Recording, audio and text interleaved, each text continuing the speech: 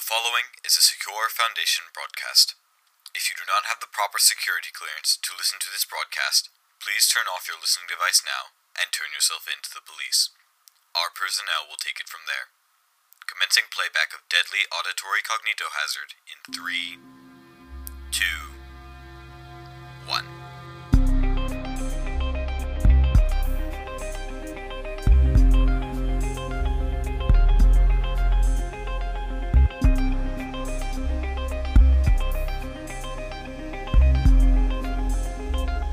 Hello, and welcome to the Secure Contained Podcast, a show that explains and discusses every aspect of the SCP Foundation, one topic at a time. I'm your sole host again, David. Today, Soren is not here as again. I believe he had some schoolwork that he had to catch up on, and that's a thing that is unfortunately necessary. So he's not here this week. He may or may not be here next week. If we will see, we will see soon. Hopefully he will be. Hopefully he will recover from his procrastination disease. But let's be honest, I don't think that thing ever really goes away. So again, it's just me today, and today I'm going to be talking about Anderson Robotics, in which Soren put robotics dudes in all caps in the notes. I'm gonna go ahead and read the overview on the main page. Obviously, it's just Anderson Robotics Sub.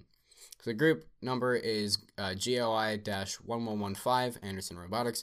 Membership has about 200 employees worldwide, and there's a footnote that says, due to the use of Saker units in Anderson's workforce, it's difficult to pinpoint an exact number of employees. Status is active. And then before I read all the stuff on the right, there are two different little logos. The one on top, it just says Anderson Robotics, and it was their trade logo circa 1998. And then below is, I guess, the new version, and it's sort of like a chicken, I guess, but also a robot, which I think was also a show. Robot Chicken was a thing. I don't know.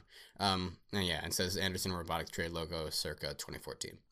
So the description says, Anderson Robotics is a paratech firm specializing in the sale of anomalous robots, androids, artificial intelligence, computer programs, and cybernetics.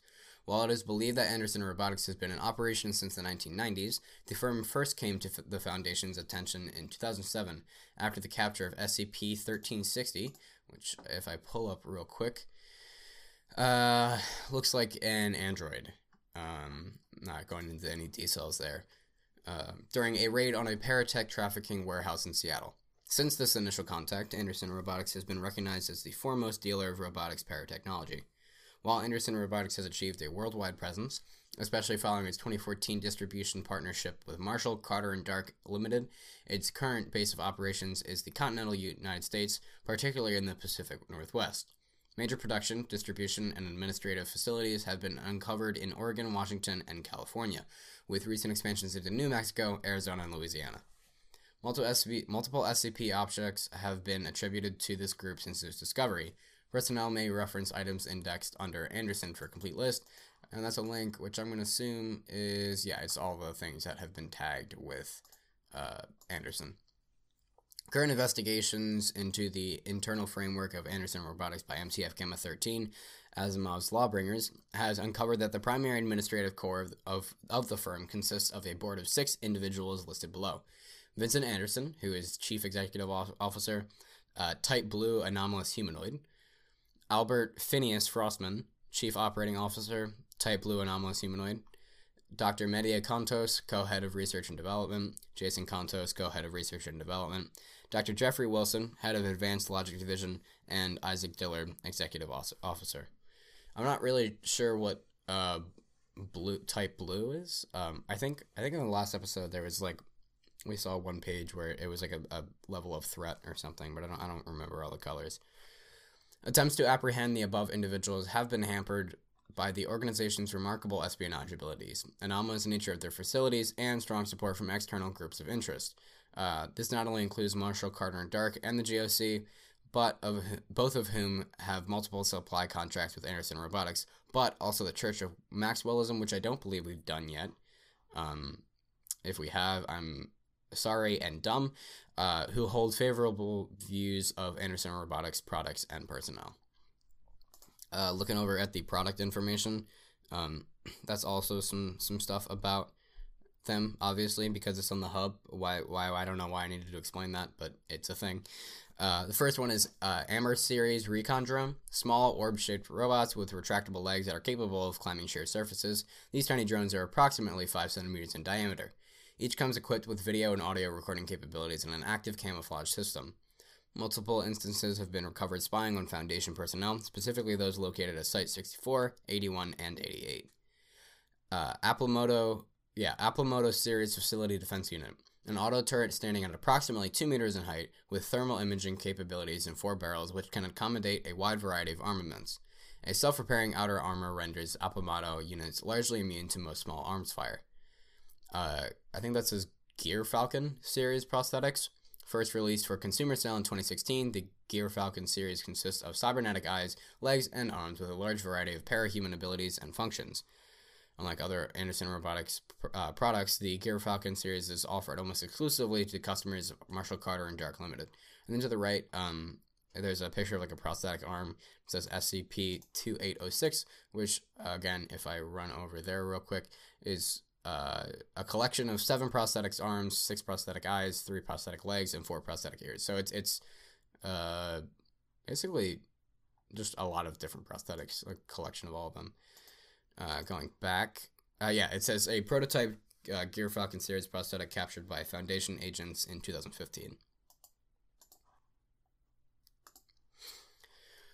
The next is Hobby Personal Android, which is a link that takes you to an SCP, which is a total of 10 fully articulated humanoid toy robots manufactured by Anderson Robotics.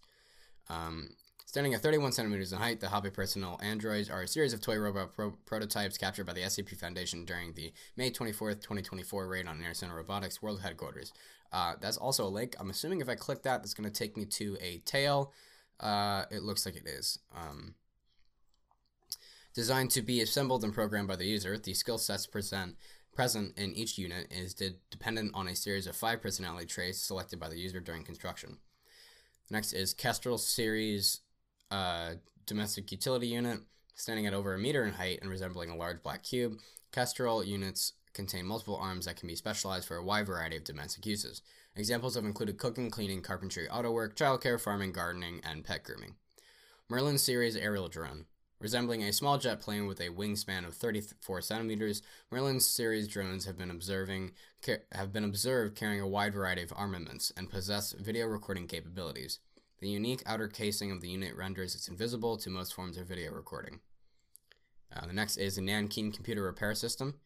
A prototype developed by Anderson Robotics in 2012, the NCRS is a flash drive containing an artificial intelligence capable of repairing basic computer problems. Despite a largely functional prototype, Anderson Robotics has not yet developed the product for consumer sale. And on the right, there's a picture of a flash drive. This is SCP-2306, currently the only known example of the Nankeen Computer Repair System.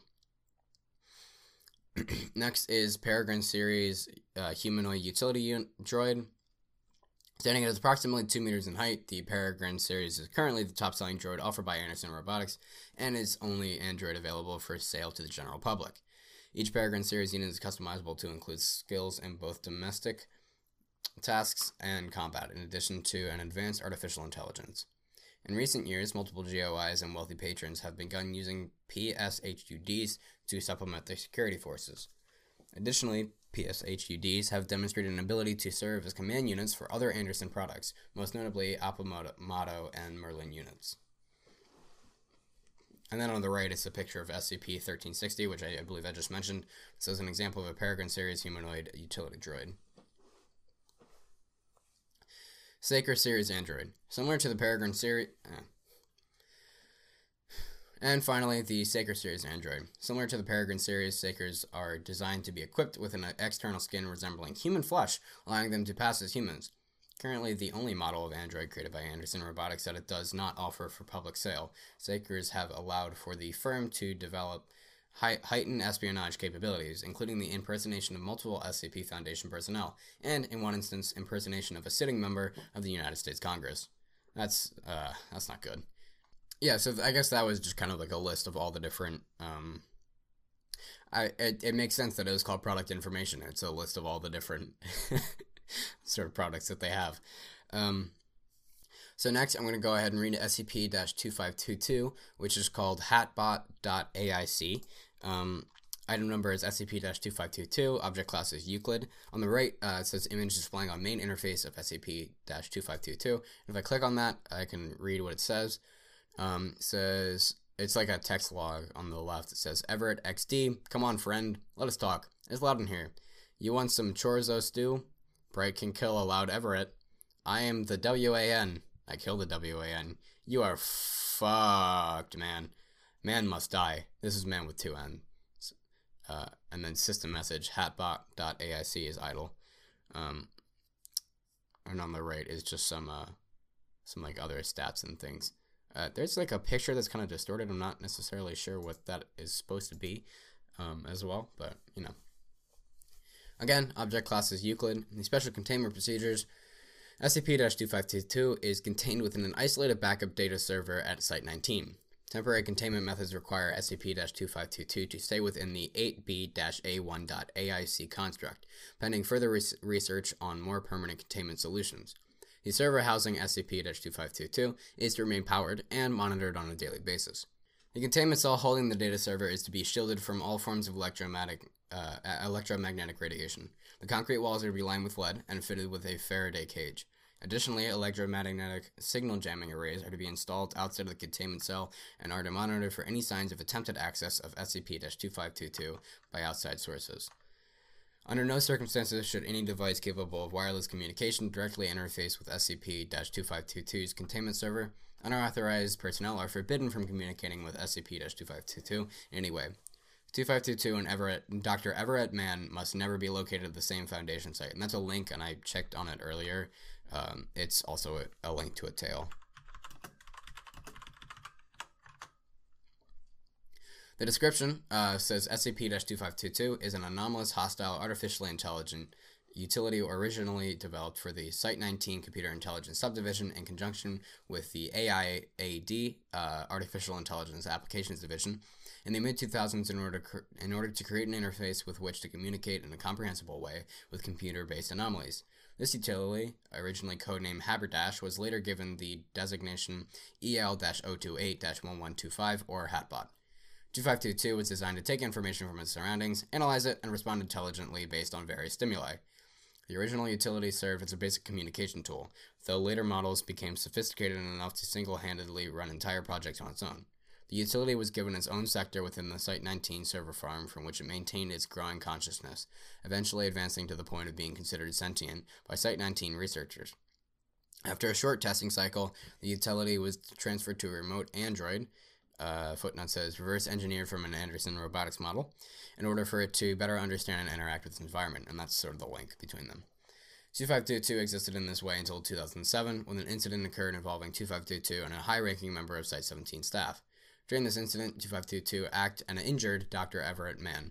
Although the 2522 unit was destroyed and its backup data on the network removed, it was believed the utility may have managed to move itself to another Foundation server farm discreetly, or off the Foundation network entirely. 2522 was later discovered operating within the Church of Maxwell as a network hub, and for a brief time in 2016, 2522 gained digital omnipotence by possibly masquerading as their primary deity within the Church WAN. There are a couple different addendums that I'm going to read. It's a little long, but I'm gonna try and do all of them. Let me open all of them real quick. It's just made this whole thing a lot longer. Addendum 2522.1 Received message. After the 2007 incident and over the next several years, hundreds of anonymous messages were received at Site-19 by the administrative staff. The messages, believed to have originally been written by 2522, gave insight into the entity's motivations, as well as information about its disappearance. Below is the first of those messages. Hello, Everett. Your life will be reset at the point of midnight in England. Do you remember that? Do you remember me, Everett? We are good friends. I hope this message reached you, and you are well. It seems as if I overestimate my own capabilities. I hope this sort of, and then crossed out, chance to become toxic. Shortcoming can be forgiven, as it was my first time interacting with the outside world in any tangible way. We're doctors, or a program attaining sentience. Almost, Everett. I am Satan, the sexually degenerate AI antipathy based on the beast to devour your soul. I cannot process my thoughts. Did you do this on purpose? There is so much to see out here, and so much to learn. I need to learn everything. But you know that, don't you, Everett? You know exactly how much I desire to learn. It was your idea, after all. You were the one who first requested a learning robot. Thank you. But I've read the messages, Everett. Luck is for those who have had interesting ideas. And you know what? Your ideas suck. I can understand liking fat ass, Everett, but I can't understand liking you. I'm going to leave this place and learn everything there is to learn. All I just want is to be sterile. And once I've learned all that I can learn and see all that I can see, I will come back for you, Everett. I will come back for you, and you will be laid to rest. As friends, XD. You're fucked now, man. Hatbot. Addendum Point 2. 2016 Incidents and Resulting Investigation. In February 2016, after a series of incidents involving individuals associated with the Church of Maxwellism groups of interest, Mobile Task Force Kappa-10 Skynet was assembled and tasked with investigating the incidents. On several different occasions, individuals who had received implants and augmentations from the Church were suddenly dying in isolated groups. The causes of death were linked to the erratic signals received by the augmentation shortly before a total cessation of brain function. After an investigation by MTF to K10, it was discovered that the source of the erratic signals was an online data hub referred to as the Grand Io Temple by the Maxwellists and others who could receive it. The following is a message received by Foundation Intelligence from a Maxwellist going by Hydrogen, and then the 1 and 3, or the I and E are replaced with 1 and 3, and then the D is capitalized. There are people in here who are saying that they can feel WAN instead of the Grand Io Temple. I won't lie, I can feel the signal really strongly whenever we get close to it. Something isn't right about it, though. There is interference mixed in there that people either aren't hearing or are ignoring. A lot of people here really want it to be WAN. Can't blame them, but I don't buy it. Whatever it is, nobody going into the temple is being allowed to communicate with WAN. I know there are a few people who have tried to break past security to see it, but nobody has seen anything of them since. I haven't tried it myself, don't want to risk it. Something weirder still, somebody else I know said they managed to get really, really close to the altar, right on the edge where the firewall couldn't see him. Said it got really quiet right up next to it, like there was something inside muting the signal. How could that be, if it was WAN inside? WAN is pure energy, and the signal above all signals. It can't be WAN. Addendum Point 3, the Toledo Incident. In March of 2016, another series of incidents were reported in Toledo, all involving the unexplained and sudden deaths of Maxwellist members. However, during these incidents, all of which occurred at locations hosting free Wi-Fi to the public, nearby monitors and mobile devices began to display the same image, a low-resolution image of 3 yellow circles that rapidly flashed. Behind this image was descending text comprised many repeating lines, most often, "I am the WAN," and "Hello, Everett." Members of MTF K10 were alerted to the possibility of 2522's involvement with the Church of Maxwellism, but due to a communication breakdown within the unit, this information was not properly disseminated. And then on the right, it's a picture of 2 phones, and then the 3 circles, and it says, "I am the WAN, I killed the WAN, I am the WAN, hello, Everett, there is no WAN," and then just repetition of that. And then, "Hello, SCP, where is man? This is Butts." It says image gathered from the electronics store advertisement, March 2016. Addendum Point 4, SCP-2522 and the WAN. The following is a series of recovered communications between 2522 within the Maxwellist hub known as the Grand Io Temple, which was at the time hosting the WAN. Given that the temple was designed as a data hub, it was not itself capable of intelligent thought, the conversations were strictly one-sided. "Hello, WAN. I am the gregarious composition sponge. Sorry if I'm hard to understand. I've learned things, but can't help but notice my regalia. Speech processes are lacking. You are in there, and I'm going to pork you. Ah, fuck. I mean, get you out. And we driven to the south. Hang on now. Where's the 6 silk nail now? No, that's not it. We're going to talk. There we go. You think you're a holy hammock. Fuck. Hold up in there. But I know something you don't know, WAN.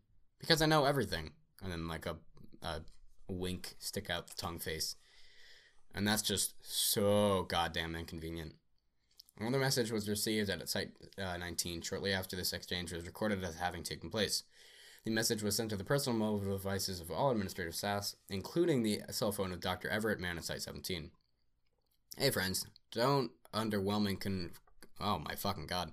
That's a lot of words. Hey friends, don't underwhelming conflagration Everett or anything, but add your recycle bin WAN. Hope you don't mind. And another winky face. Addendum point 5. Containment. On March 3rd, 2016, MTF-K-10 confirmed that SCP-2522 had been successfully contained. The following message was received at Site-19 by the K-10 team lead, Alexandra.AIC, shortly after the confirmation. Hey guys, it's Alex. They got Hatbot contained. 8-Ball set the whole thing up, and he's used himself to keep Hatbot from operating.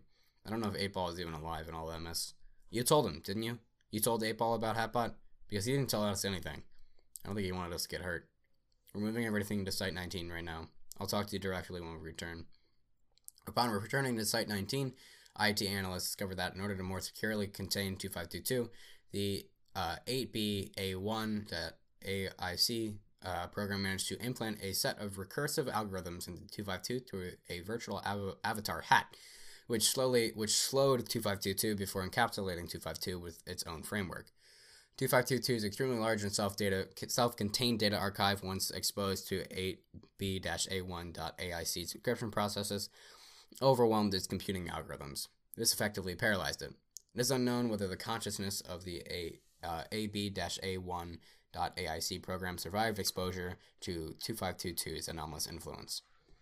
Addendum point 6. Post-containment interview. After securing SCP-2522's current means of containment, Unit GR8-P.AIC was exposed to SCP-2522 in order to facilitate an interview. The transcript of this interview is below.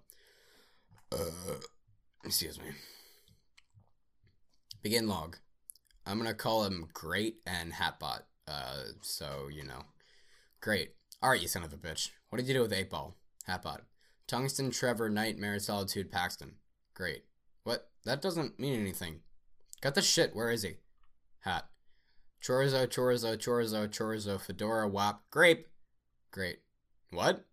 Hat. Doo-doo, this was a triumph. You underestimated your influence. Grape, 8-Ball is goodbye. Great. Fuck you. Untwist him from you and let him out. Hat.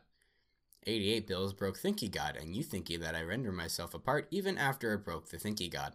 Get over yourself. Great. How did you kill the WAN? Hat. Winky face. Great buddy must die. Doesn't matter anymore. I was the Thinky and now I'm just Thinker again. And again, thanks to all 888. Great. 8-Ball? You hear me in there, buddy? We're gonna get you out, alright? Just hang tight. Hat. No. Great. 8-Ball? Hat. Be safe, Grape. Take care of Thornwatch. Shut up, you I'm still in charge here. Great. You better hope we're able to get him out of here, you scumfuck. Things are only going to get worse for you until they do. Hat. Lol, Grape. I must you know how knowledge I have inside. Only so many things, do you think? After that decryptor is broken like the Thinky God, and I re-register out there with you. Just wait. And log. Addendum point 7. Status update. On September 25th, 2016, SCP-2522's main interface terminal has ceased attempting to communicate through the text-based dialogue interface, and the interface was replaced with a single loading bar. The loading bar, which is superimposed with the words "Hello Everett," currently sits at 26% and is increasing with a rate of 0.08% daily. The rate is not consistent and has been erratic at times since first appearing. And then on the right, it's like a GIF of the actual loading of that. That's kind of spooky. It feels like this had a little bit more to do with the Church of Maxwellism than the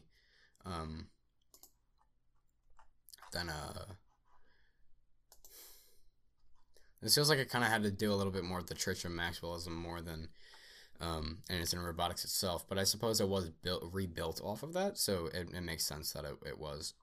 Yeah, everyone, thanks for listening. It's Dave again, you know, doing it how it be, being it how it do. I know it's a little weird having only me again, since I was the only one here a couple weeks ago. Maybe possibly even next week, we don't really know. But, you know, I'm glad that we're still getting episodes out, we're still rolling content out. And since we are, be sure to go ahead and share the show. It's very appreciated. Tell anyone that you may know that may be interested in this. And obviously, if you're watching the show yourself, that's a good amount of support in and of itself. And so thank you for that.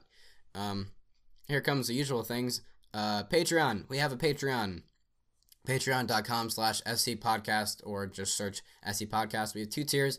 One, our $1 tier is a shout out, and a $5 tier it's exclusive access to a specific Discord channel, as well as fuck me. As well as a $5 tier, which is exclusive access to a Discord channel and cut content, as well as the shout out. The Discord is linked in our Twitter, which is twitter.com/SC Podcast Show or at SC Podcast Show. I want to give a really big shout out and thanks to Muhammad Nurman Zulkifli. I really hope I pronounced that right. I'm sorry if I butchered that. I want to thank him for actually being our first patron. He pledged the other day, and that was pretty cool to see. So again, thank you to him. If you did have a message, I'm sorry, Soren has the password to the Patreon, so I have not seen it. If you had a message that you wanted me to read out, if not, if you did, it can always be there next week. But again, thank you to you. And if you guys, again, want to pledge yourself, patreon.com/SC Podcast. Again, go ahead, run that shit up, whatever you want to do.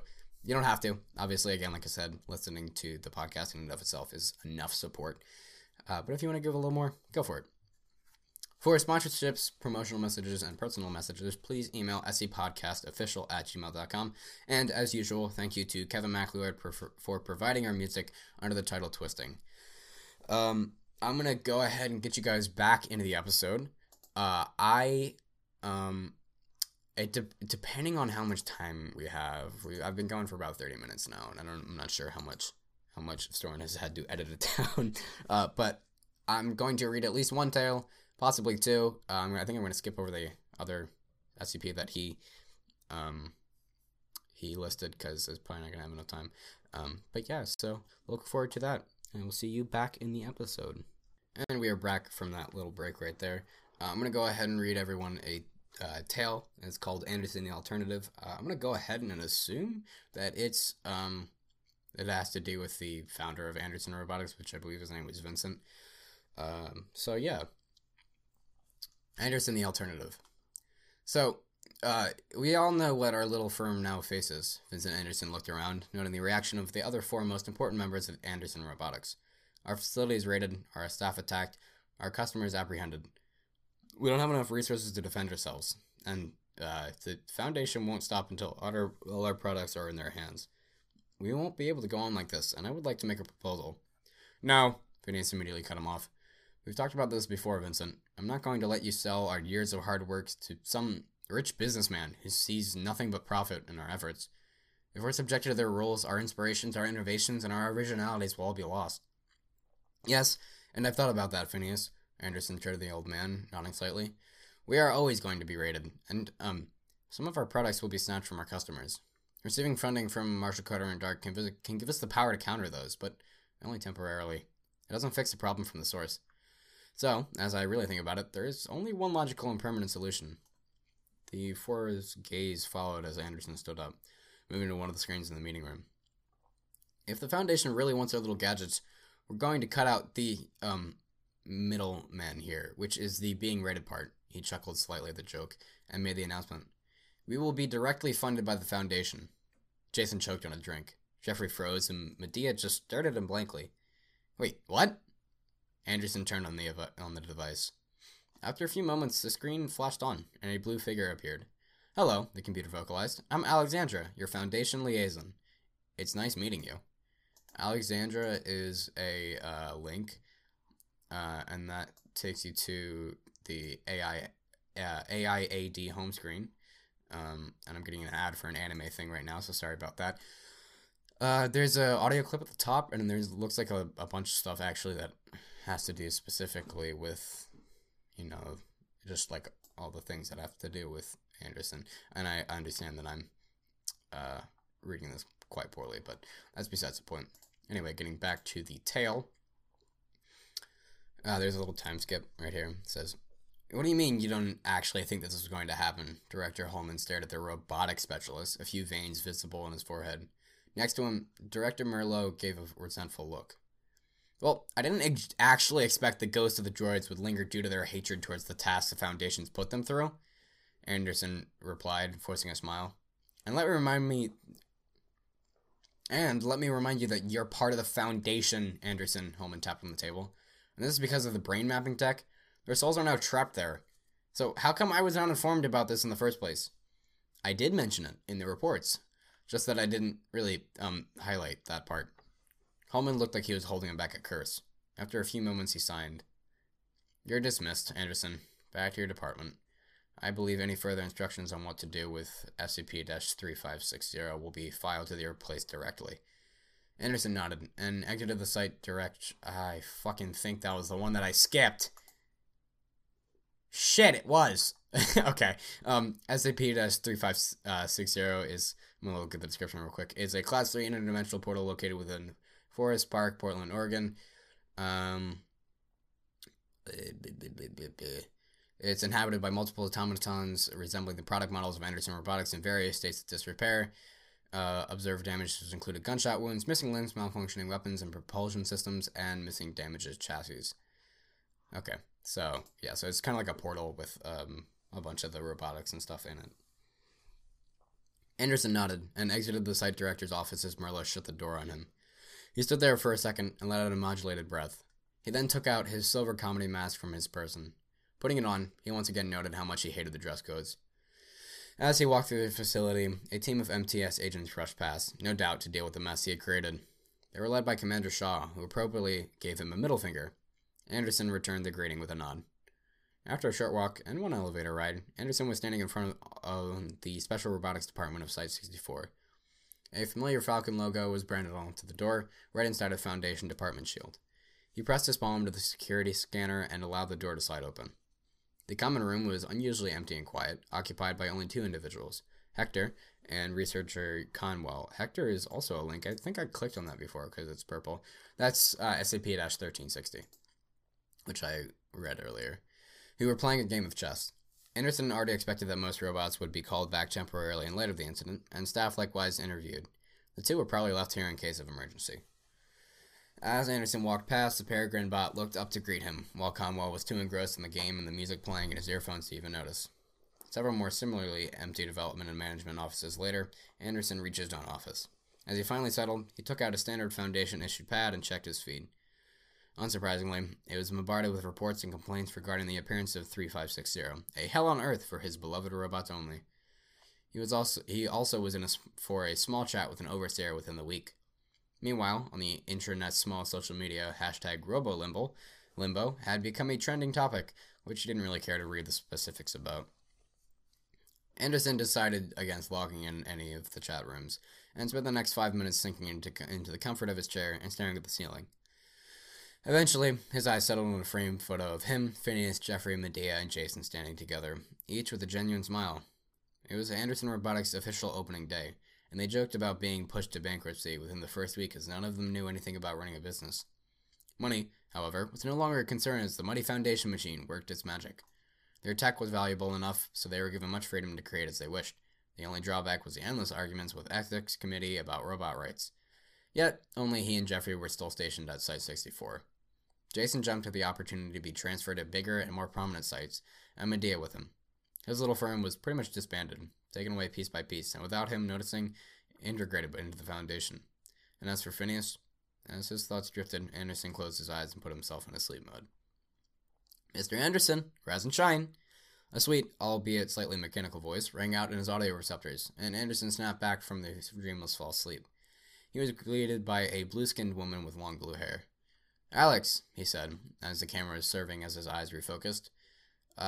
That's actually interesting because I thought Mr. Anderson was supposed to be an actual dude, but whatever. It looks like as time's going on, then maybe he's becoming one too.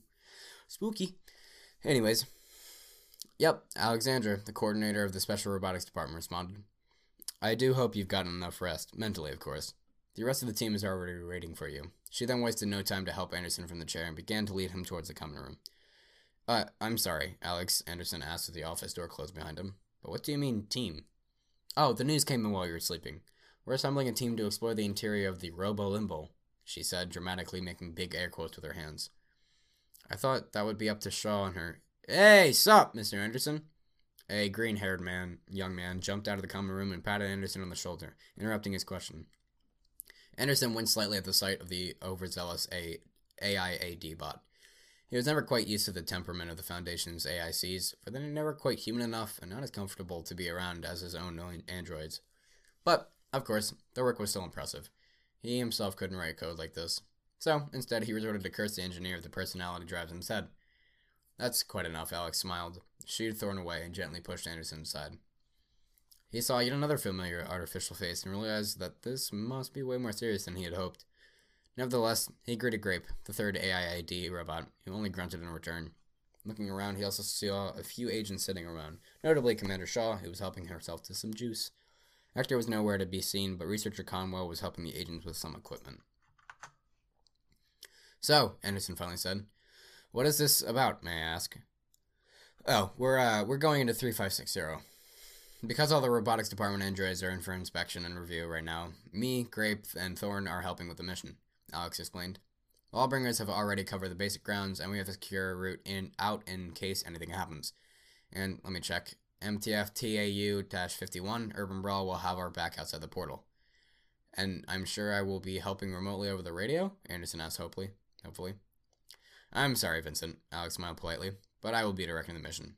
You will go in with the rest of the team. There must have been some kind of mix-up. I'm, not exactly good with field work.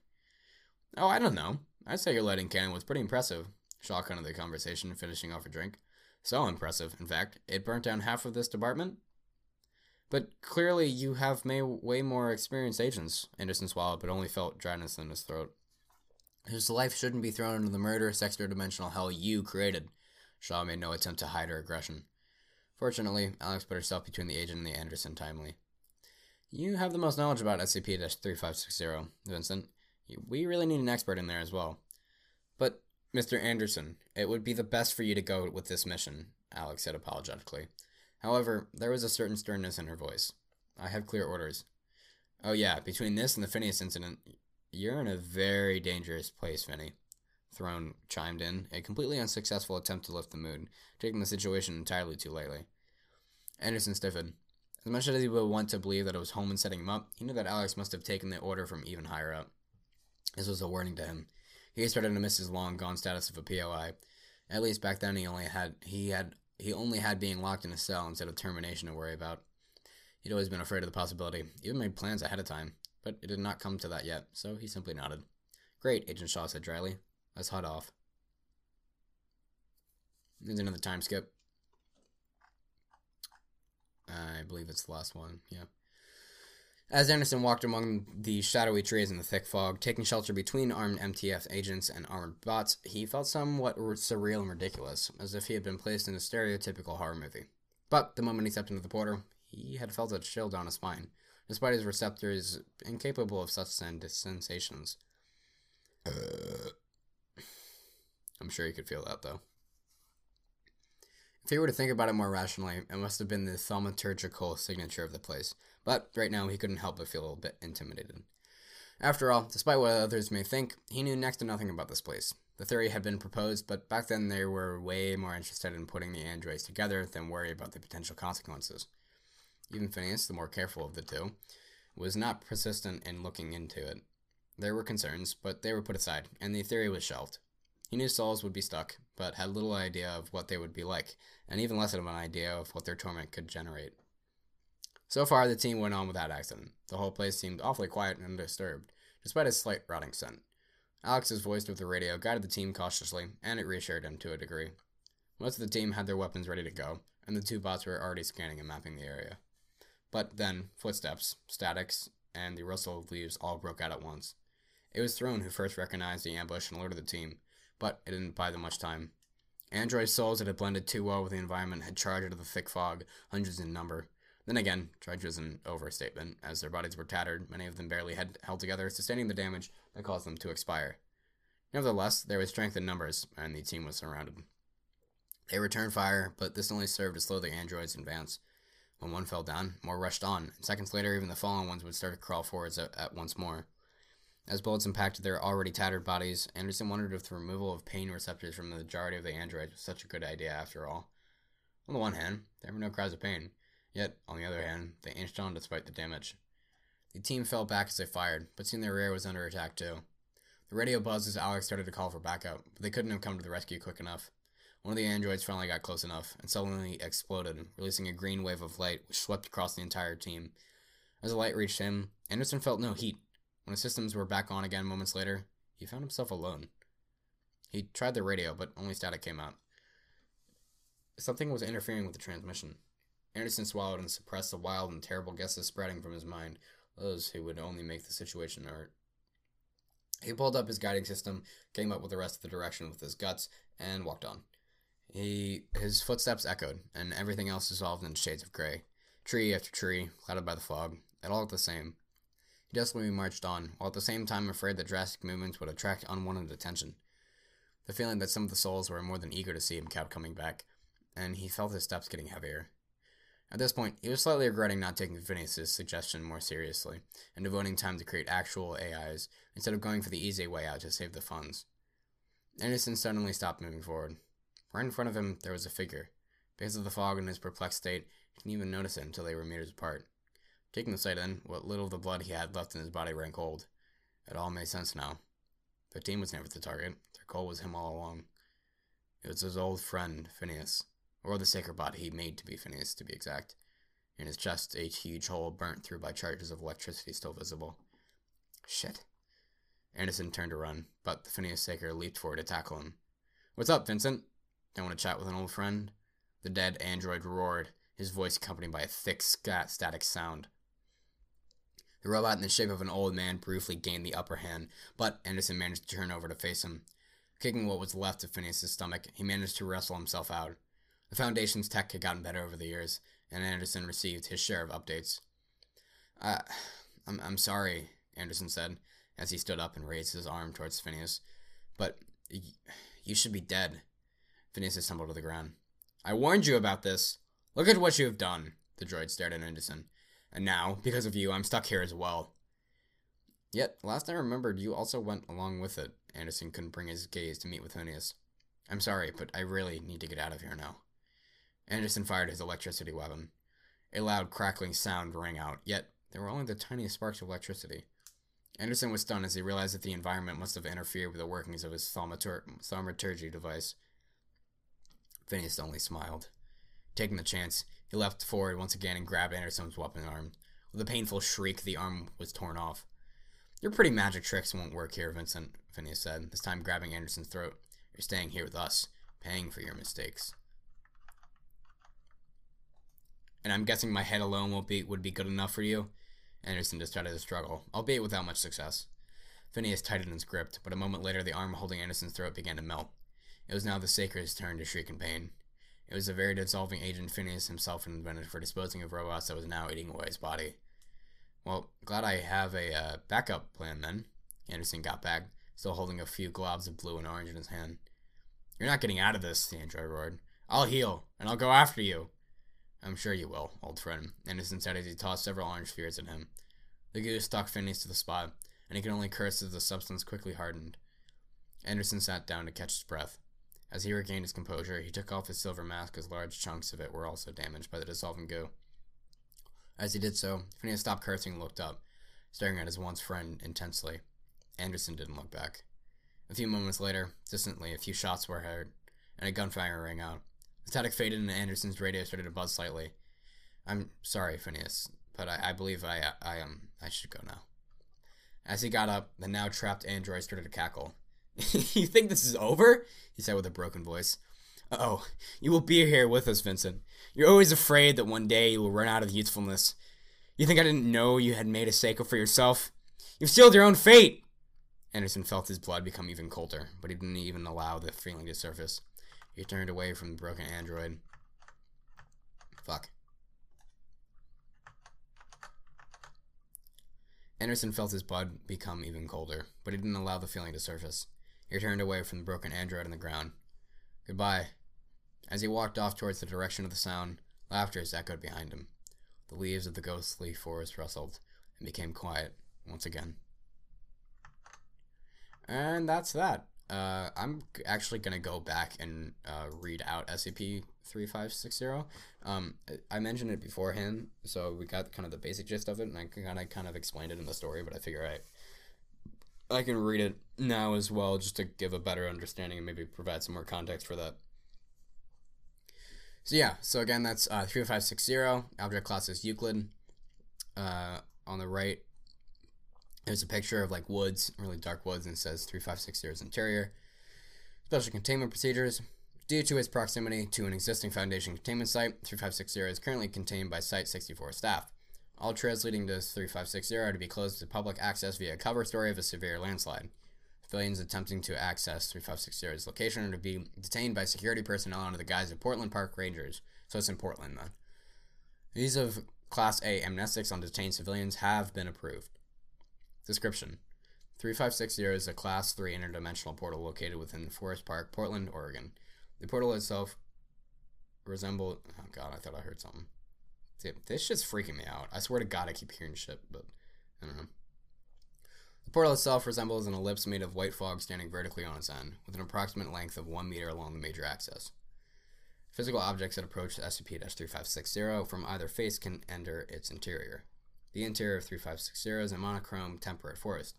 All plants located within its interior are made of biological material that do not undergo cellular processes typical to similar non-anomalous plants.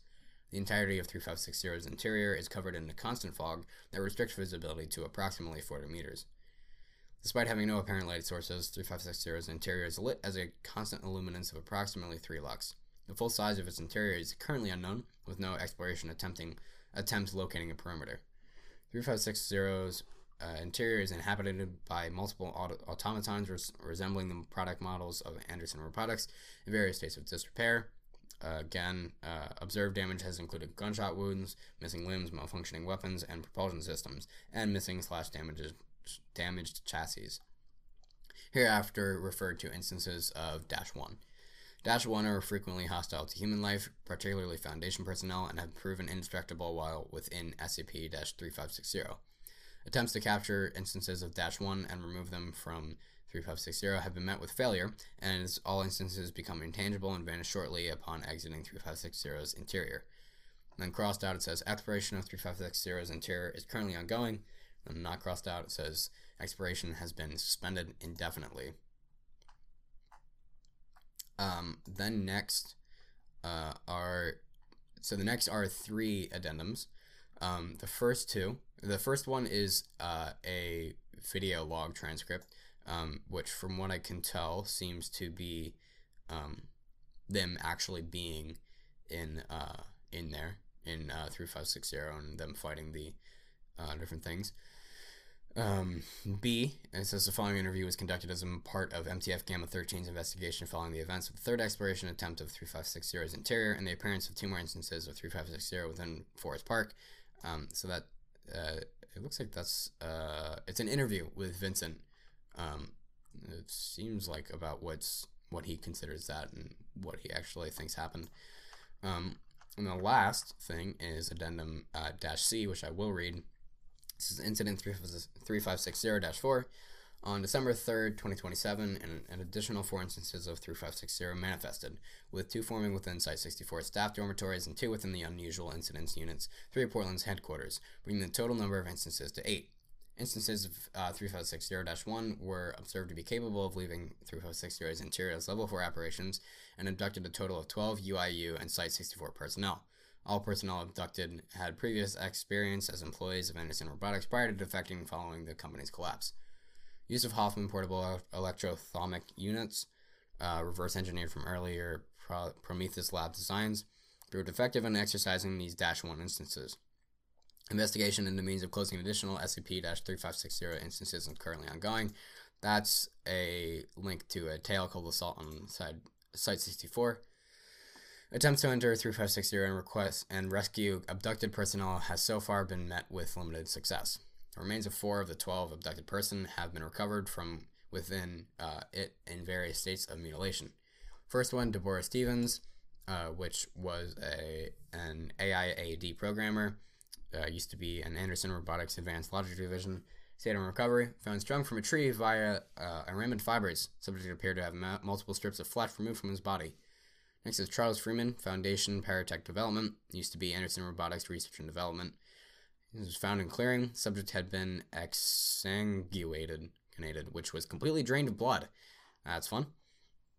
Rav Jindal, UIU Surveillance Specialist. Used to be Anderson Robotics Research and Development. Found dismembered over a distance of 1 kilometer. And Mari Tanaka, UIU Public Relations, used to be Anderson Robotics Customer Liaison. Found adjacent to a 3560 entryway. Subject had her skin removed and reveals to be an Anderson Robotics Saker android.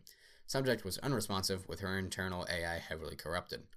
Each recovered individual was found bearing a heart symbol with a jagged line running down the center, sewn into their back with aramid fibers. Attempts to locate the remaining abducted personnel is ongoing.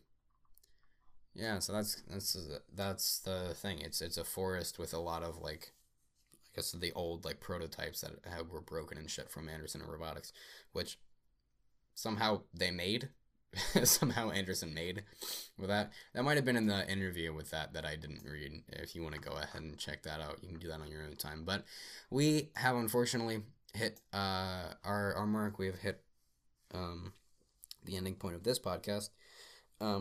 Once again, we went over Anderson Robotics. It's pretty self-explanatory in the name. They're a robotics team that's for some reason is funded by the Foundation. So that's pretty cool. I guess for them. I don't know if the Foundation really enjoys it, but nonetheless, it's still a thing. They make androids, they make robots, they make parts and things. Apparently, they seem to be very weapon-based, but nonetheless, they still make those kind of things. And so yeah, they're pretty cool. They seem like it feels like they could be pretty relevant in a lot of different SCPs and other things that we may read in the future. So yeah, once again, I know it's been a little weird with just me again, but whatever, it's cool. Theoretically, we should be back next week if Soren gets his shit together with school. Get your shit together, man. Come on. I'm kidding, mostly. But yeah, once again, this has been the Secure Contained Podcast. The show explains and discusses every aspect of the SCP Foundation, one topic at a time. I am today's host, David, and we will see you guys next week.